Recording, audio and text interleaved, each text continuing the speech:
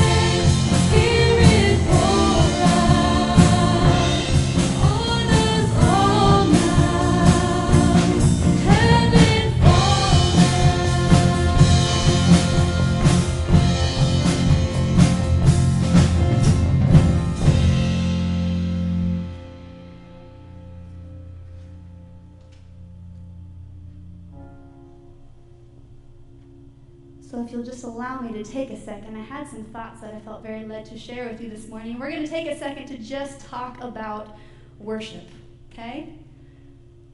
Something that I feel Northview does really, really well is advocate for worshiping as a part of our daily lives, living out a life of worship, right? That's great. But what I want to talk about this morning is specific to corporate worship. Sunday morning, what we do when we come together and sing together, and the importance and what can happen when we do that, okay? So singing psalms, hymns, spiritual songs to God and to each other, it commands us to do this in both Ephesians and Colossians. But apart from worship, I want to talk about singing for just a second. Outside of the context of worship, we can find scientific research that proves that singing improves your mood. It's a natural stress reliever. It improves sleep. It releases pain-relieving endorphins into our brains. It can improve our posture. It strengthens our immune system by releasing immunoglobulin A proteins in our body. Getting very scientific, right? But it's amazing what it can do. It aids in brain function and brain development. It There's proof that it helps people with Alzheimer's disease. All these are just a few of many fascinating things that you can research the benefits to simply singing, okay? So now let's combine singing with heartfelt worship. Now that in and of itself is important. Worship, true worship, should come from our heart. And there are about 50 exhortations to sing in Scripture, simply telling us to sing. There are over 400 references just simply to singing, also throughout the Scripture, okay? Now, don't you think that a creator God, from whom all blessings flow, from whom all good things flow, knows the benefits to singing? He created it, right? What a beautiful gift God gave us. If we only sing, we can have all these amazing things happen within our bodies, within our spirits, within our souls. It's a gift from God. Combined with worship, singing can help us remember truths of Scripture in ways that nothing else can. It engages us on an emotional level. Psalm 71 says, "My lips will shout for joy when I sing praises to you, and my soul also, which you have redeemed." Singing reflects the nature of God. Zephaniah 3:17 says that the Father sings over the redeemed. And then in Hebrews 2, it says Jesus himself sings with us in the midst of the congregation. Singing together reflects and deepens our unity as the body of Christ together as we sing about the gospel, about God's truths. So as we sing these next couple of songs, I just want to invite you to come together as one body in proclaiming truths and exalting the name of God, who is sovereign above us, and humbling ourselves before God. Church, singing is important, and we are called to sing. So I want to invite you, become a part of the sound this morning. It's not about us here on the stage, okay? It is a chance for all of us to join in unity and sing before God, our Maker. Will you join us this morning as we sing to the Lord? That was almost there. Will you join us as we sing this morning? Okay, then.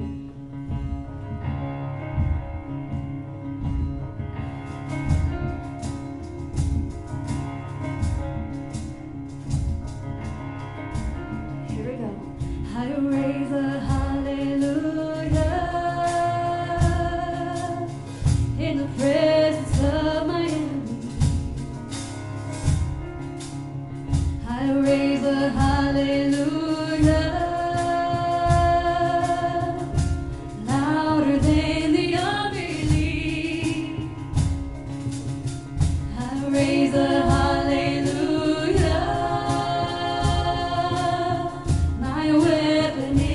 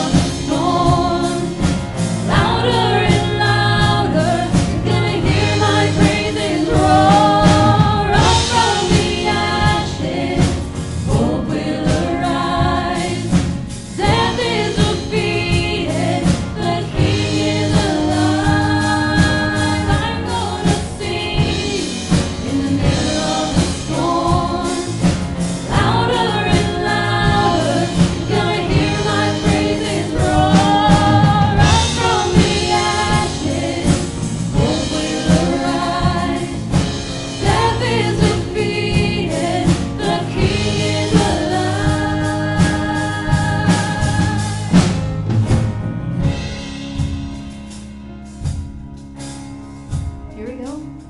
Let's sing a little louder in the presence of my enemy. Come on, guys. Let's sing a little louder, louder than the unbelief. Sing a little louder. My weapon is a melody. Sing a little louder. Heaven comes to fight for me. Sing a little louder in the presence of my enemy. Sing a little louder.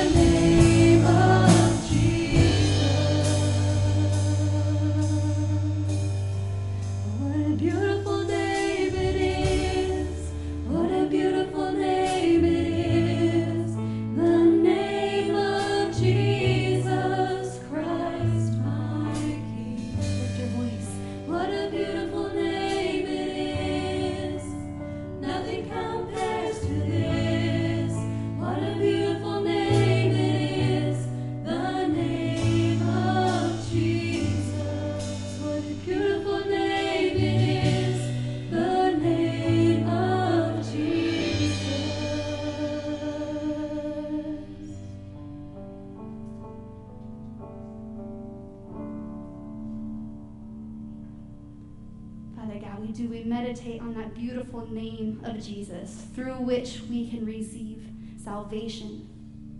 It is a beautiful name. Lord, we know that there's power in that name. The spiritual warfare is real, and that all we need to do is call upon the name of Jesus, and we can and will be saved, and we thank you for that promise. I give you thanks that we have the ability to join our voices in song, to bless you, to unite as your body. It's just an extraordinary experience, God. Let us not take that lightly when we come together on Sunday mornings. We just thank you for this opportunity. We thank you for who you are, and we give you all the praise and all of the glory this morning. And all God's children this morning join us in saying, Amen. You may be seated.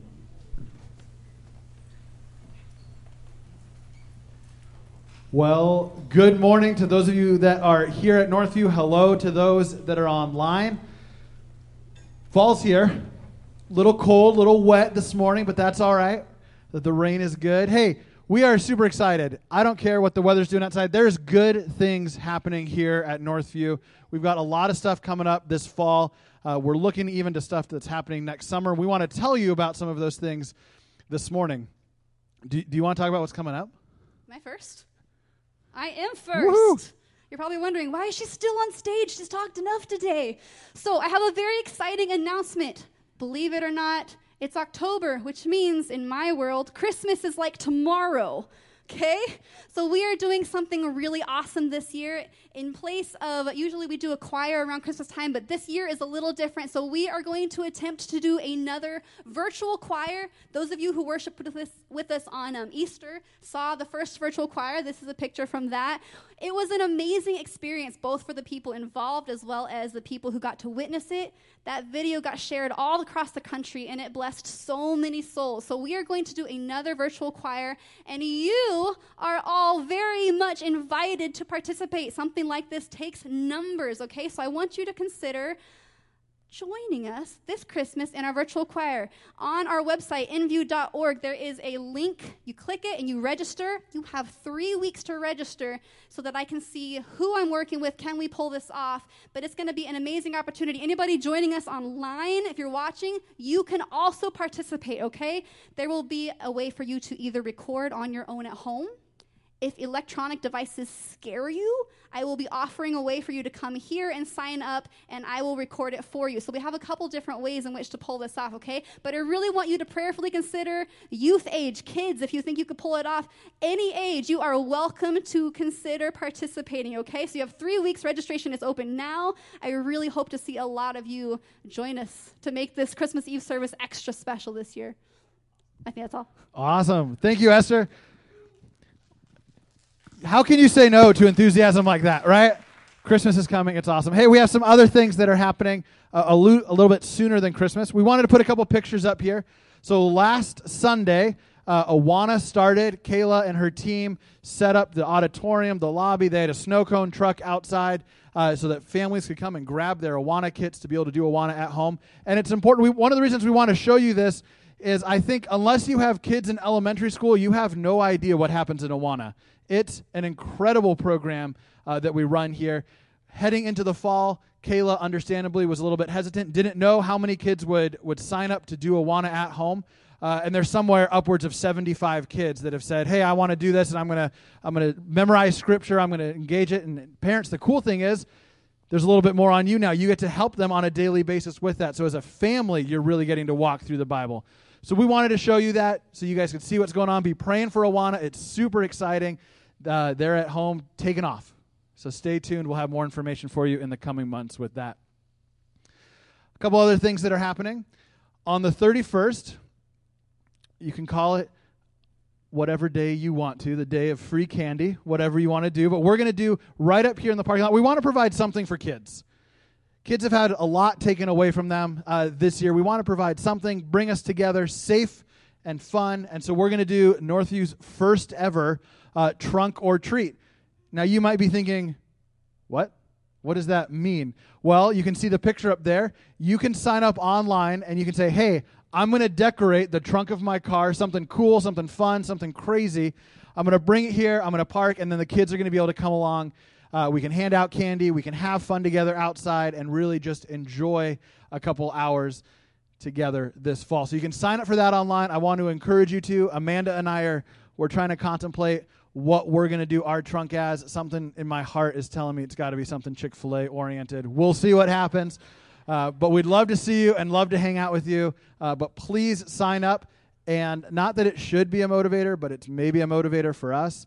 There is going to be a prize for the best trunk. All right? That's all I'm going to say about that, but would love to see you there on the 31st, 4 to 6 o'clock. We want to say thank you to you guys. Last week, we threw up this slide and we said, hey, we're looking for help in some areas as we're getting fall back underway and there's things happening. Number of you stepped forward, especially for the custodial team, and said, hey, I would love to do that. Put me on. I want to learn how to do it. I want to help take care of this place. I want to be able to keep it clean for everybody. And it just was absolutely incredible.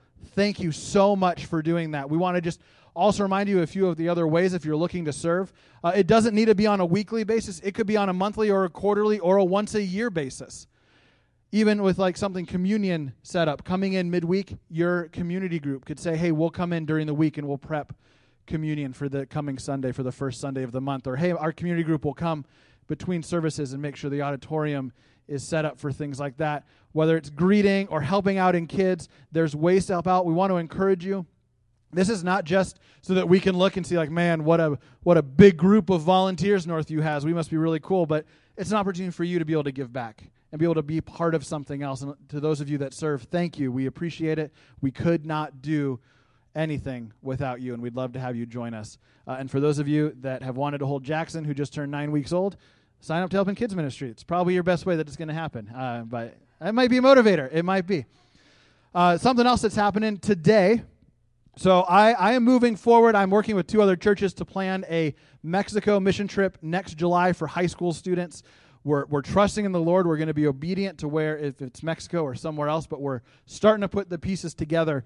And one of the things that comes with that is being able to host an informational meeting for families and students that are interested in the trip and want to learn more. And the first one is today, right after service, in this room or on Zoom. So whether you're here and feel comfortable coming back, or you're at home and say, hey, we'd really rather just join online. It makes us feel a little bit more comfortable right now. We'd love to have you join and hear as I share more about what this trip is going to be. What are some of the details of it, including what are we going to do if 2021 follows the same trend as 2020. We can share some of that stuff there. But that's happening at noon. You can come back in here. And for high school students that are interested in joining the trip, that's when applications are going to be first available, is this afternoon. We have another meeting next Sunday at 4 o'clock, trying to play a couple different times. But if you're interested, if you're a student says, I want to go on a mission trip, if you're a parent saying, I want to learn more, if you're saying, hey, I want to learn how I can financially or prayerfully support this trip, or if you're just curious and learning more, or if you want to throw your name in as I have to recruit some leaders to come with me. Whatever category you fall into, love to share more about it with you. If you want to join on Zoom, you can message either myself or any of the student ministry channels, or you can email me, robh@nview.org, and I will send out the Zoom information before that meeting. All right? Would love to see you there if you're interested. I'm going to pray for us this morning. As always, if you want to drop a financial donation, there's the boxes by the doors, or you can head online or mail it in. Thank you guys, as always, for your generosity and your faithful giving during this time. Let's go before the Lord. Jesus, thank you for this morning. Lord, each week I'm humbled that we have a place to join together as your body, and that we get to come together, and that people are connecting either online or in person. Thank you for allowing us to engage in ministry on your behalf, Lord. May Northview impact our community, our hearts, our neighborhoods this fall. Thank you to those that give, Lord. Be with us this morning in your son's name. Amen. Steve, come on up. Middle school students, follow your main man, Zebedee, right out the side door. Buddy. While they're wandering out, grab your Bibles and turn to Philippians chapter 1. We're going to wrap up that chapter this morning, so that'll be exciting. Good morning. I thought, man, it's chilly out. I should have wore a sweater or something. Like, fall's back, right? Oh, it's interesting. As we, I thought the worship was great this morning. It really set us up well. And as we think of Jesus, our Lord and Savior, and think about His kingdom, and then us as the bride, the church, right? We've been emphasizing some things that are important as we move through the fall. And I've been saying that what our focus for the fall needs to be are these four things. And I said, number one, that we need to be steadfast. That means just stay steady. It means in the Word. That means praying. That means just keeping leaning in towards the Lord and moving towards Him. Number two, we need to maintain unity. Right? That's easily fractured these days. Number three, we need to walk in a manner worthy of the Lord, and that's what we're going to talk about this morning. And then number four, we need to love each other deeply, and that's a process that we all grow in. So this morning, we're going to look at the third emphasis, number three, walking in a manner worthy of the Lord. So Paul starts this next section in Philippians with these words. Philippians 1, verse 27, if you're tracking with me, it says, "Only let your manner of life be worthy of the gospel." Could stop right there, right? Only let your manner of life be worthy of the gospel of Christ, so that whether I come and see you or am absent, I may hear of you that you are standing firm in one spirit, with one mind, striving side by side for the faith of the gospel. That is an incredibly cool couple verses right there. A manner worthy of the Lord means I live my life in such a way that it is honoring to the Lord. And it reflects, I think, thankfulness. I think it reflects gratefulness, right? For what Jesus has done for me. And it also recognizes that He Himself, Jesus, when He came, He modeled it for us. In other words, He showed us what it looked like.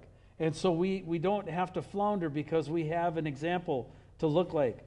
And notice also, I think that walking in a manner worthy of the Lord has huge implications when it comes to unity. It's hard to be united if I'm walking in ways not worthy of the Lord or the gospel. That's when contention and confusion and strife start to kick up. Paul said they were to stand firm in one spirit. Notice that's another word for steadfastness, right? And one mind striving side by side, that's unity for the faith of the gospel. So those two words we've been talking about are incorporated in these verses here. So obviously, we'll need the Holy Spirit. So I'm going to invite you this morning here and online. Let's pray together. Father, we come before you and know that true unity, true steadfastness is not in us. That it really comes from you. It comes from the coaching of your Holy Spirit. Things that we have learned over the years as you have, I might add, very patiently worked with us. You've been very kind. You've been very forgiving. And as we look at this, Lord, help us today. May there just be one or two things that really stand out and catch every person in the room's attention. They may not be the same thing for each person, but may you highlight something that they walk out and go, that was a real nugget from you. And we seek you for that in your name. Amen. All right. Well, so if we're looking at these verses here, this is telling us to walk in a manner. So what might be helpful is what that doesn't look like. All right? So if you take your Bibles or your phone and turn to Ephesians chapter 4, starting with verse 17, let's look at what it's not supposed to look like. That's kind of helpful. Sometimes you can do the contrast. So it says this, "Now this I say and testify in the Lord, that you must no longer walk as the Gentiles do." So it's talking about a group of people in their day and age that did not know God and were full of idolatry, full of superstitions, full of all kinds of things. And Paul's saying, this is the way not to do this. He said to no longer walk as the Gentiles do in the futility of their minds. They are darkened in their understanding and alienated from the life of God because of the ignorance that is in them, due to, and what does it say here? The hardness of the heart. Our hearts can be hard too, right? We can wall off to the Lord. We can go, I want to talk to you right now. And it's saying that's not the way to operate. It says they become callous, and if they've given themselves up to sensuality, greedy to practice every kind of impurity. Sensuality, usually we think of it as sexual, but really it's operating on the level of the senses, right? Anything that I can taste, touch, feel, hear, see, that is what's real. Anything outside of that isn't real. So I'm going to operate on what I can verify instead of letting God tell me what is true or what is real. It says that they're darkened in their understanding and alienated from the life of God. Why? Well, because ignorance. What are they ignorant of? They're ignorant of the Word. In our church, we've worked really hard. I've worked to promote really hard. Read the Bible for yourself. Don't take other people's words for it. Read it for yourself. When they train bank tellers, do you know how they train them? They train them with real money. And if you've ever been a bank teller, you know this. They train you with real money. You feel it, you bend it, you sniff it, you do all this stuff. Because if you get familiar with what's true and real, you will sense something wrong when something fake or counterfeit comes across. And this is a great, great illustration, I think, for us right now, because right now, with the internet, right, we have access to all kinds of things. And have you ever gone on YouTube or something like that and watched something and I wonder what the source of that is? Where did that come from? What are they, and you have to check back in and find out and go, whoa, wait a minute, I can't, And so if you're in the Word on a daily basis and you're reading, you're keeping your antenna up. You're keeping sharp. You're keeping alert. You're like, and because you know what it actually says, when something fake comes across, bing, bing, bing, bing, bing, bing, right? The antenna go off, and your spirit is alerted. Wait a minute. There's something right about that, but there's something wrong about that. You ever run into one of those, right? Like, And so that's what this is talking about. They have just walked away from God and His Word. The Bible would call that rebellion or iniquity. And basically, if you say iniquity, many of us don't know what that word means. Isaiah says, our iniquities have separated us from our God. What's iniquity? Here's iniquity in English. Really easy definition. Kids, you can understand this. Iniquity is this. I want to do what I want to do when I want to do it. And I don't care who tells me I can't. I don't care if my teacher tells me I can't. I don't care if my boss tells me I can't. I don't care if a police officer tells me I can't. I don't care if my parents tell me I can't. I don't care if God Himself tells me I can't. I'm going to do it anyways. That's iniquity. That's the spirit of rebellion. That's what the Bible talks about in our world. And what the Bible says is that the life of the Spirit is really quite different from this. If you look at verses 20 to 24, it says this, but that is not the way you learned Christ. In other words, when you came to know Jesus, when you got saved, that is not how you learned Him. Go back to what you remember. Assuming that you've heard about Him and were taught in Him, as the truth is in Jesus, to put off your old self, which belongs to your former manner of life, and is corrupt through, what's the term here? Deceitful desires. In other words, desires that lie to you, that woo you, that sticky sweet. You need this. Num, num, num, num. Right? It says it's a trap. It's designed to kill you. And to be renewed in the spirit of your minds, and to put on the new self created in the likeness of God in true righteousness and holiness. So in other words, we're to take off the old man and put on the new man. Paul uses these two categories to help us when it comes to understanding what it means like to walk in a manner worthy of the Lord. And so he calls it the old man and the new man. In Galatians, he'll use the flesh and the spirit. This pattern is repeated in Colossians 3. If you want to compare those from Ephesians 4, Colossians 3, they're comparable. So if we were to walk in a manner worthy of the Lord, we should examine the lists that are contained, that Paul talks about in Philippians, that he talks about in Ephesians, that he talks about in Colossians, and look at what he says to do and what not to do. Because they help us accurately identify whether we're walking or not, whether we're walking in the Spirit or not, towards Him, towards Jesus, or away from Him. So I broke it down for us. This isn't all-encompassing, but there's enough here. If you don't get shot in this, you're an amazing Christian, all right? So let's take a look at this together. Let's contrast the old man and the new so we know what we're talking about. If you look at the categories, the first thing that comes up, the old man is pride. The old man is full of pride. The new man walking in the Spirit is a spirit of humility. right? We have said this, we've taught this. For God, I forgot my own verse here, is opposed to the proud man, but gives grace to the humble. For God is opposed to the proud, but gives grace to the humble. That's a universal principle, right? You find it in Peter, you find it in James, you find it in Proverbs, you find it all through Scripture. And you see in Scripture a lot of stories of proud people and humble people, right? And you see the outcomes of that. Scripture says if you're operating in the old man, you operate in pride. If you're operating new man, you're humility. Another picture, old man, sexual immorality, right? Any kind, way, shape, or form. It used to be, 30 years ago, the battle over premarital sex or not. Well, we've blown through that category, and we've gone way down the trail on that one. If you're walking in the Spirit, you operate in sexual purity. That means both with your actions and in your thoughts, in your head.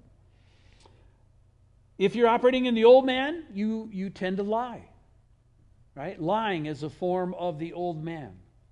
If you are walking in the Spirit, you tell the truth, right? We've said that truth is the language of heaven, that God is the Spirit of truth, that truth comes from God.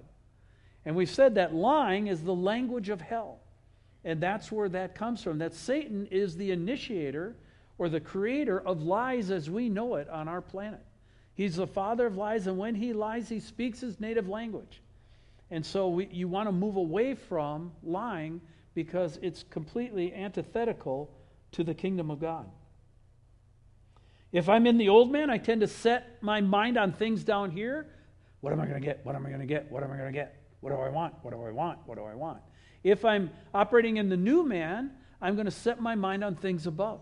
I'm going to set my mind on the kingdom. I'm going to set my mind on the stuff that God wants and realize that that is the true target and eternal, not the stuff.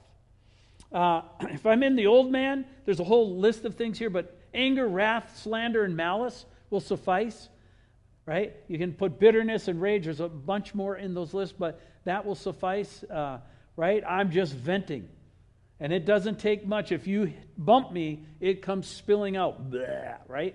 And you have probably verbally vomited on people sometime in your life, and others have probably verbally vomited on you because the flesh nature is the same in all of us.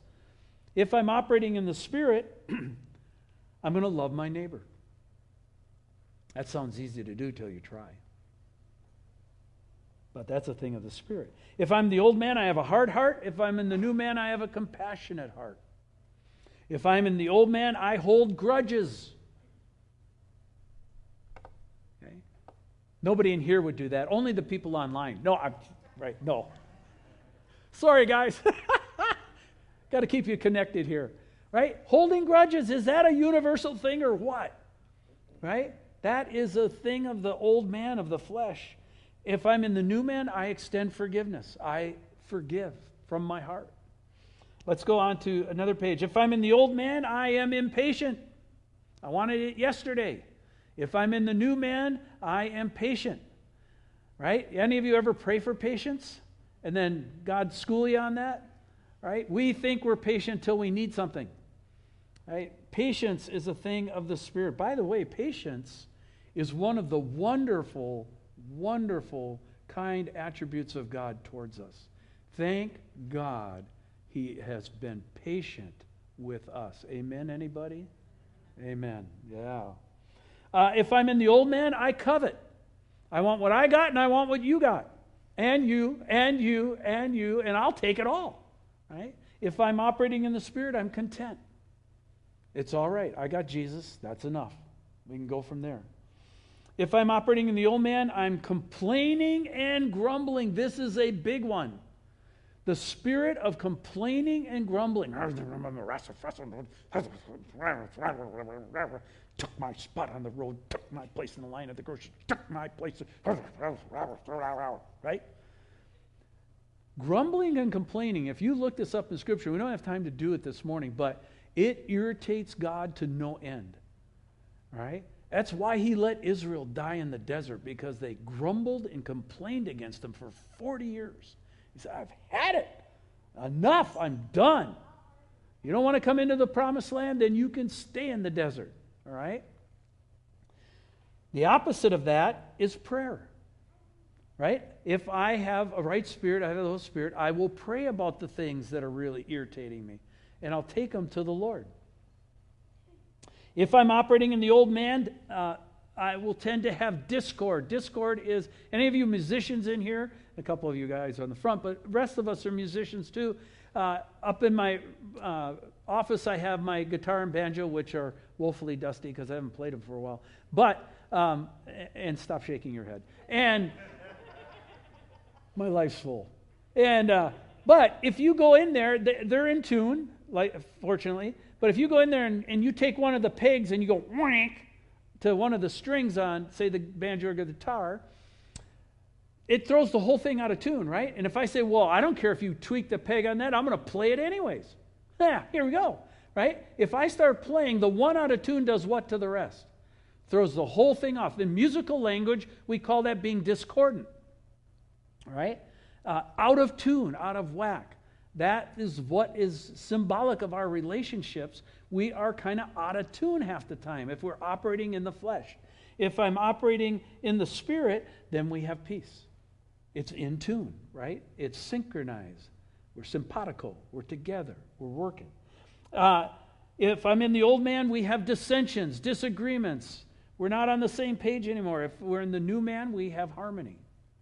If I'm in the old man, we break into factions. Is that true of our country right now or what?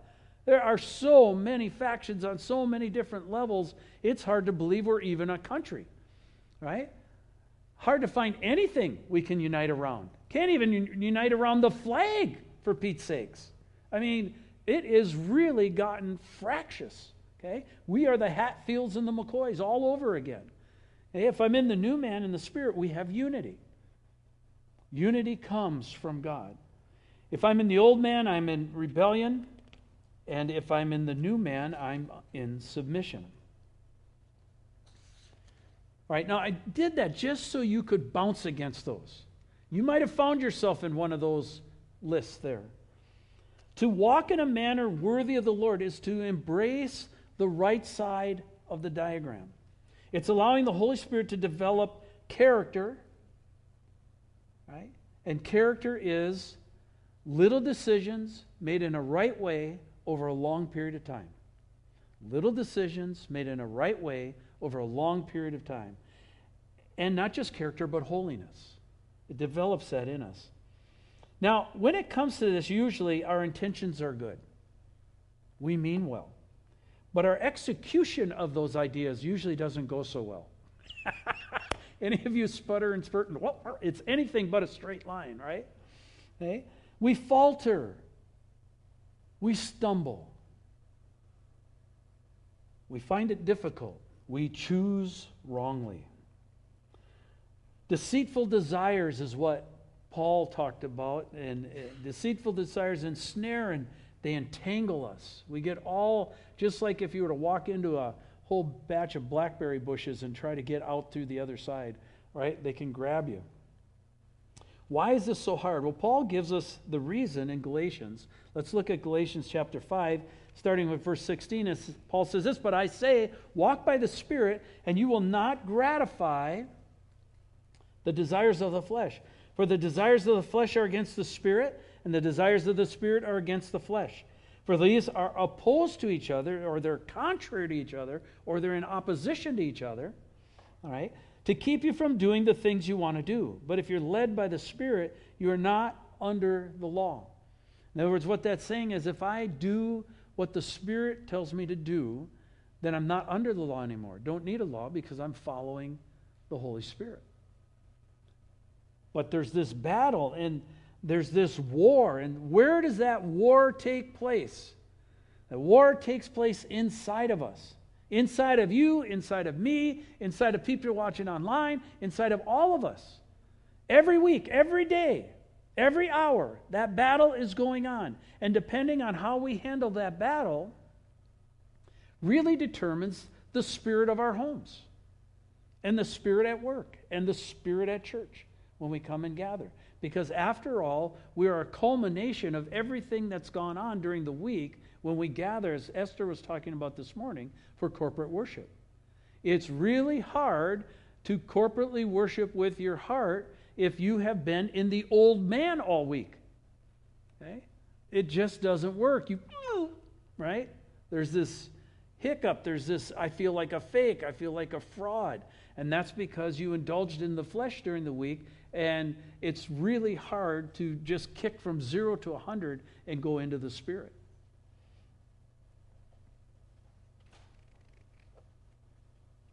There's a battle for supremacy in our hearts. And the Bible calls this battle the sanctification process. Let's look at this again. We've covered this before, but I think it fits in so well. On the screen you'll see a continuum. And as you look at the continuum, if you take the Bible, or especially the New Testament, there are some big categories that you can discern out of that. If you've taken the chance to read through the New Testament, on one side you would have obey, and on the opposite end of the spectrum would be disobey, right? That's pretty familiar. On one side you would have light, on the other side you would have darkness. So I'm either walking in the light. John is big on this theme, right? Jesus came as the light, and the darkness couldn't comprehend him. On one side is life, and on the other side is death, right? So again, big pictures in the Scripture. On one side is repentance, on the other side is hardness of heart. So we know those. And so when we're lost and then Jesus finds us and we get saved. And when we get saved, the Bible says that God gives us the Holy Spirit as a deposit in our heart. Okay? It's not talking about we get part of the Holy Spirit. It says we get the Holy Spirit as a deposit. In other words, he comes into our heart. This is a line. The Holy Spirit is not a line, but he draws a line on our heart and he says, all right, anything underneath that line, you can't do anymore. That's off limits now. Now, don't worry about all the stuff above the line just yet. We'll get to that. But for right now, we're fine with where we are. If you obey me and you just listen to my voice and what I'm saying, don't do that stuff under the line anymore, and we'll get to the other stuff later. All right? And how do we know this? Because if you read the Lord's Prayer, Our Father who art in heaven, hallowed be thy name, thy kingdom come, thy will be done on earth as it is in heaven. Give us this day our daily bread, and forgive us in our translation it says debts, but in the old translation what did it say? Trespasses. Forgive us our trespasses as we forgive those who trespass against us. All right? So this issue of trespassing. What's trespassing? I crossed the line. Right? So if I'm in a relationship with God and I'm operating in the Spirit, but a deceitful desire comes along, and that deceitful desire is on the bottom side of the line, I've got to do something to go when I cross that line. It's called trespassing, or what?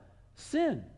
Right? I'm missing the mark. I'm no longer lined up. I'm no longer in unity with the Spirit. I'm now violating because I have crossed the line. Now, what do I have to do to get right? Well, what I have to do to get right is I have to repent. And repent means not just feel sorry for what I did, but agree with God with what's wrong and get back on the right side of the line. This would be, I've used this illustration, if you're driving, and let's say you want to go to Vancouver, and you get in your car and you drive down, and all of a sudden you're in Chehalis. And you go, Vancouver, BC, not Vancouver, Washington. Duh. All right, at that second that you realize you were going in the wrong direction, what would you have to do? Well, you would have to probably pull off at the next intersection, right? Exit ramp on the freeway, and probably go to 7-Eleven and get a Slurpee. Why? Because now you not only have to make up all the distance you just went the wrong way, but you have to make up the original distance from Seattle to Vancouver, BC. Would it make any sense? Now, that's a bummer, right? Almost all of us instinctively feel that. Why should I repent? It's not going to get in. It's so hard to get back. Does it make any sense to say, well, the heck with it, I'll just keep driving and hope we hit it? Will that work? Okay? That's what we do when we say, well, yeah, I blew it, but I'm not going to turn back. I hope I'll run into Jesus as I keep going this way. That's not working. What the Bible calls repentance means you got to turn. You got to turn back to Him. You've got to come back to Him. All right? Now, later on, God being a relational person and wanting to be in relationships, He does something that all relationships do. He backs up the line. Right? He said, we're going to grow now. Remember that line was here, but now we're going to move the line way up to here. And God is brilliant and smart and knows you really well. And he moves that line just past one or two things you still want to hold on to. And you're like, but I wasn't done with those yet. Oh, yes, you are. Well, let's have a little chat about that. You can't do that any longer. That was okay for back here, but we've moved to here now. Right? This is a trust issue. We gotta hang in here together. Now, if I jump across that line and grab that thing, what's that called? It's called sin, right? Same as before. If I want to get right with God, what do I have to do? I have to go back across the line. Now, as tricky and deceitful as we are as humans, can I take that thing that God told me not to have, stick it in my back pocket, and sashay across the line going, hey, God, we're good, right? Will that work? Does that work in your marriages? Aha! Murmur across the room. No, it does not work. Why? Because God drew the line because those things no longer can go. All right? Now, when we cross the line then, if we're back with God, there's some great things. We get what the Bible calls assurance. This is confidence with God. This is that we're in a right relationship with Him. We also get clarity. Or which way is that coming up? Is that coming up clarity? Or, it comes out opposite. Okay. If I stay on the other side, I keep that thing in my pocket, or I try to get across the line with me, I'm insecure. Right? Because I'm now what James calls double-minded. I got one foot in the kingdom, one foot in the world, and I'm torn in two. And I'm messed up in my head. All right? So I'm insecure. If I stay on the right side of the line, I have clarity. If I'm on the gray side of the line there, everything becomes muddy. Confusing, like, I can't see anymore. I can't hear. You ever hear people, I can't hear God. And my advice to them always is go back to the last thing He told you. What was the very last thing you remember Him telling you? And go back to that and do that. And I'll bet you begin to hear His voice again. If I am on the right side of the line, I have singleness of heart. Right? I'm devoted, we would say. I'm committed to Him and His kingdom. If I'm on the wrong side, then I'm double-minded. And what James says about a double-minded person is that we're unstable in all our ways. We're right? We're tossed to and fro by the currents of our culture. If I'm on the right side of the line, I have holiness. Right? If I'm on the wrong side of the line, I'm in carnality. Okay? Now I'm just a mess because I'm operating in the old man. Now here's the point. When God moves that line, we always think of it in terms of what I have to give up. But we forget that God is moving the line because He has things for us. Whenever God moves the line, there are always one or two targets on the other side of the line that God says, we're going to aim at that now. Let's go for this. Okay? And so you have to fill the void, because if you give something up, you have to replace it with something. Otherwise, there's a vacuum there. And what Scripture tells us is if there's a vacuum there, Satan will work really hard to fill that void, right, with something that's not from God. And so you have to know what He's moving you towards, not just what He's moving you away from. And so the question would be, what are the targets? All right? And so this morning, two really good questions just out of this morning. As you looked at those lists, you look at here, what's one or two things that God has said, don't do that anymore?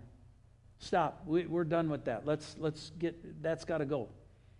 And then, what's one or two things as we head through the fall and we head towards the elections and we head towards Thanksgiving, we head towards Easter, and who knows what will all happen as we head towards that? What's one or two things that Jesus says, yep, those two? Very seldom does God give more than two. Usually it's one. Okay, so if that's too hard, go down to one. What's one thing that He said, okay, we got to work on this. We got to work on this together. And what happens is you'll find out God keeps moving the line, and you get all the way over to the obey, light, the life, repent side. You go, yes, woohoo! And then God says, next level. What? Next what? Next level. You never said there was another level. Well, next level. Well, how many levels are there? That's not your job. That's my job. You follow me. Any of you experienced that? Right? Next level? Right? So we have to be in sync with that and make sure that we are tracking with the Lord on that. Look at Romans 6:19. It says this, "For just as you once presented your members," this is your body, your mind, "as you presented your members as slaves to impurity and lawlessness, leading to more lawlessness, so now present your members as slaves to righteousness, leading to sanctification." In other words, you use your body for a different purpose. You use your body to glorify God. You use your body to walk in a manner worthy of Him, not to indulge in lustful and deceitful desires. Look at verse 20. "For when you were slaves of sin, you were free in regard to righteousness." Some of us remember the days when we did not know Jesus and we sinned like banshees. Right? And we didn't care what the Word said. We didn't care what God said. We didn't care if there was something out there. Our culture right now does not care. We're going to do whatever we want to do. When you were slaves to sin, you were free in regard to righteousness. But, and here's a great question, but what fruit were you getting at that time from the things of which you are now ashamed? Anybody in this room, anybody online, wish you didn't have to remember your past? And Satan's really good at bringing it up to you too, isn't he? You did that, and you did that, and you did that, and you did that, and you did that, and you did that. And Paul asks this brilliant question. What fruit, in other words, what was the payday? What was the benefit that you were getting at the time from the things of which you are now ashamed? For the end of those things is death. But now that you have been set free from sin and have become slaves of God, the fruit you get leads to sanctification and its end, eternal life. For the wages of sin, the payday of sin, if you're going to indulge in sin, the payday is death. But the free gift of God is eternal life in Christ Jesus our Lord. So what the Bible says is that God comes in, gives us the deposit of the Holy Spirit, and then it's a progress with Him. Okay? It's a relationship with Him that we continue to grow. Very similar to marriage. Right? Very similar to marriage. We have, when you get married, you have what's called a wedding day. Right? That's a one-time act of surrender. Do you take this person? Do you take this person? Do you reject everybody else? Yes, yes, yes, yes. Awesome. We get that day down really well. We dress up beautifully and all that kind of stuff. It's the process that wipes us out, right? Oh, you mean for 12 years? For 15 years? For 24 years? For 30? Oh my gosh, this is hard, right? But notice they're both surrender. There has to be an initial one-time surrender.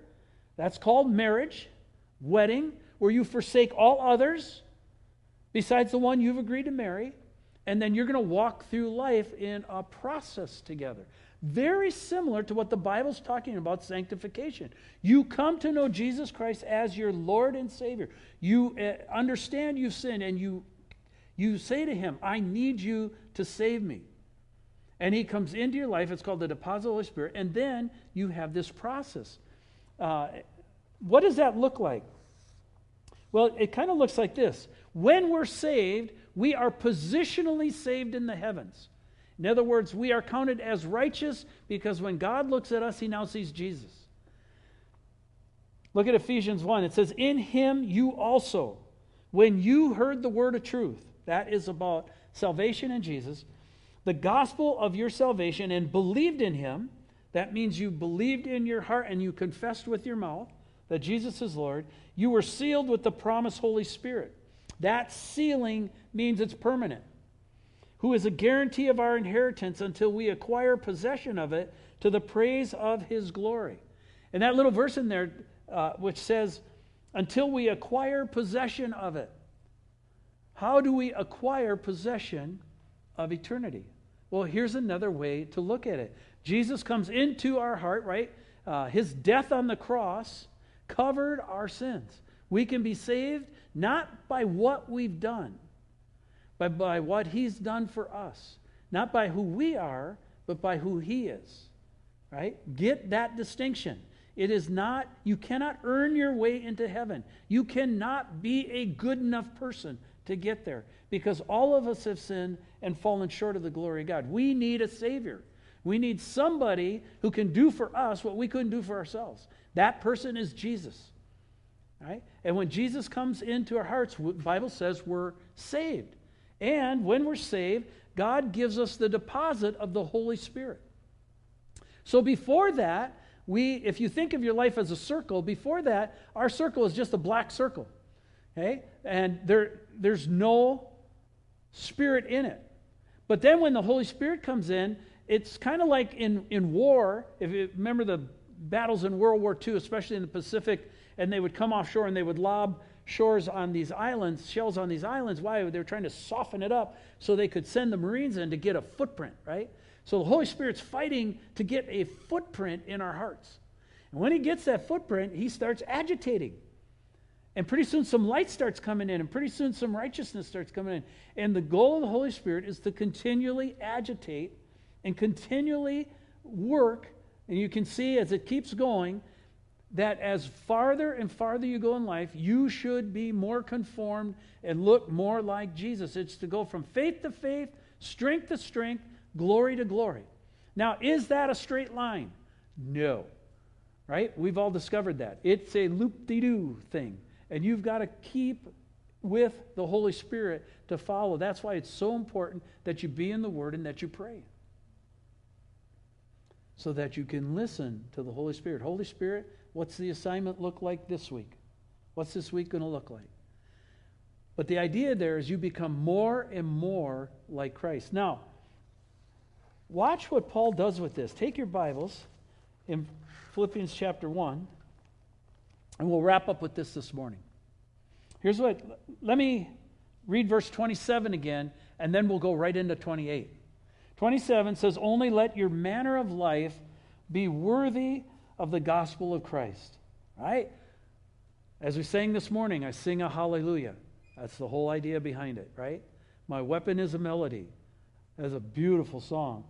It says, worthy of the gospel of Christ, so that whether I come and see you or am absent, I may hear of you that you are standing firm in one spirit, with one mind, striving side by side for the faith of the gospel. That's to the Philippian church. That's to us as Northview right now. That's to all the churches in the land. That's what God is trying to keep doing as he marches through history. But then look at this, striving side by side for the faith of the gospel. And what does it say there in verse 28? Not what? What's the word? Frightened. You know anybody frightened today? You know anybody's fear today? You know anybody with anxiety today? Lots of people. We see the enemy far more than we see God. If we are walking with God, if we are in the sanctification process, then we don't need to be frightened because we have nothing to be ashamed of. And not frightened but in anything by your opponents. This is a clear sign of them, of their destruction, but of your salvation, and that from God. In other words, you don't have to get rattled. God's got the end covered. He'll take care of you. He knows where he's taking you. He knows where you belong, and he'll watch you all the way through. Yeah, but what if something bad happens? Paul thought of that. Look at the next verse. For it has been granted to you for the sake of Christ that you should not only believe in him, amen? Yes? But what? Also suffer for his sake. Part of the sanctification process is suffering for the sake of Jesus so that other people can see the sanctification process in you. In other words, they can see the reality. And that's true of the ancient believers. If you remember the stories in Rome, that's true of the believers in Russia. That's true of the believers in China. May that also be true of the believers in the United States. That if we go through suffering, people will see the difference because Jesus is in us. Not only that you believe in him, but suffer for his sake. Engaged in the same conflict that you saw I had, and now hear that I still have. Paul's writing this from where? Prison. From prison. And he was telling them, stay with it. God will work it out. He's going to work it out for me. He's going to work it out for you. And if God was doing that 2,000 years ago, then I, church, want to say to us, He's going to do it today as well. Lean in. Lean in. Let's pray. Father in heaven, very encouraging words, powerful categories, powerful lists, rattling lists. All of us are undone by those lists.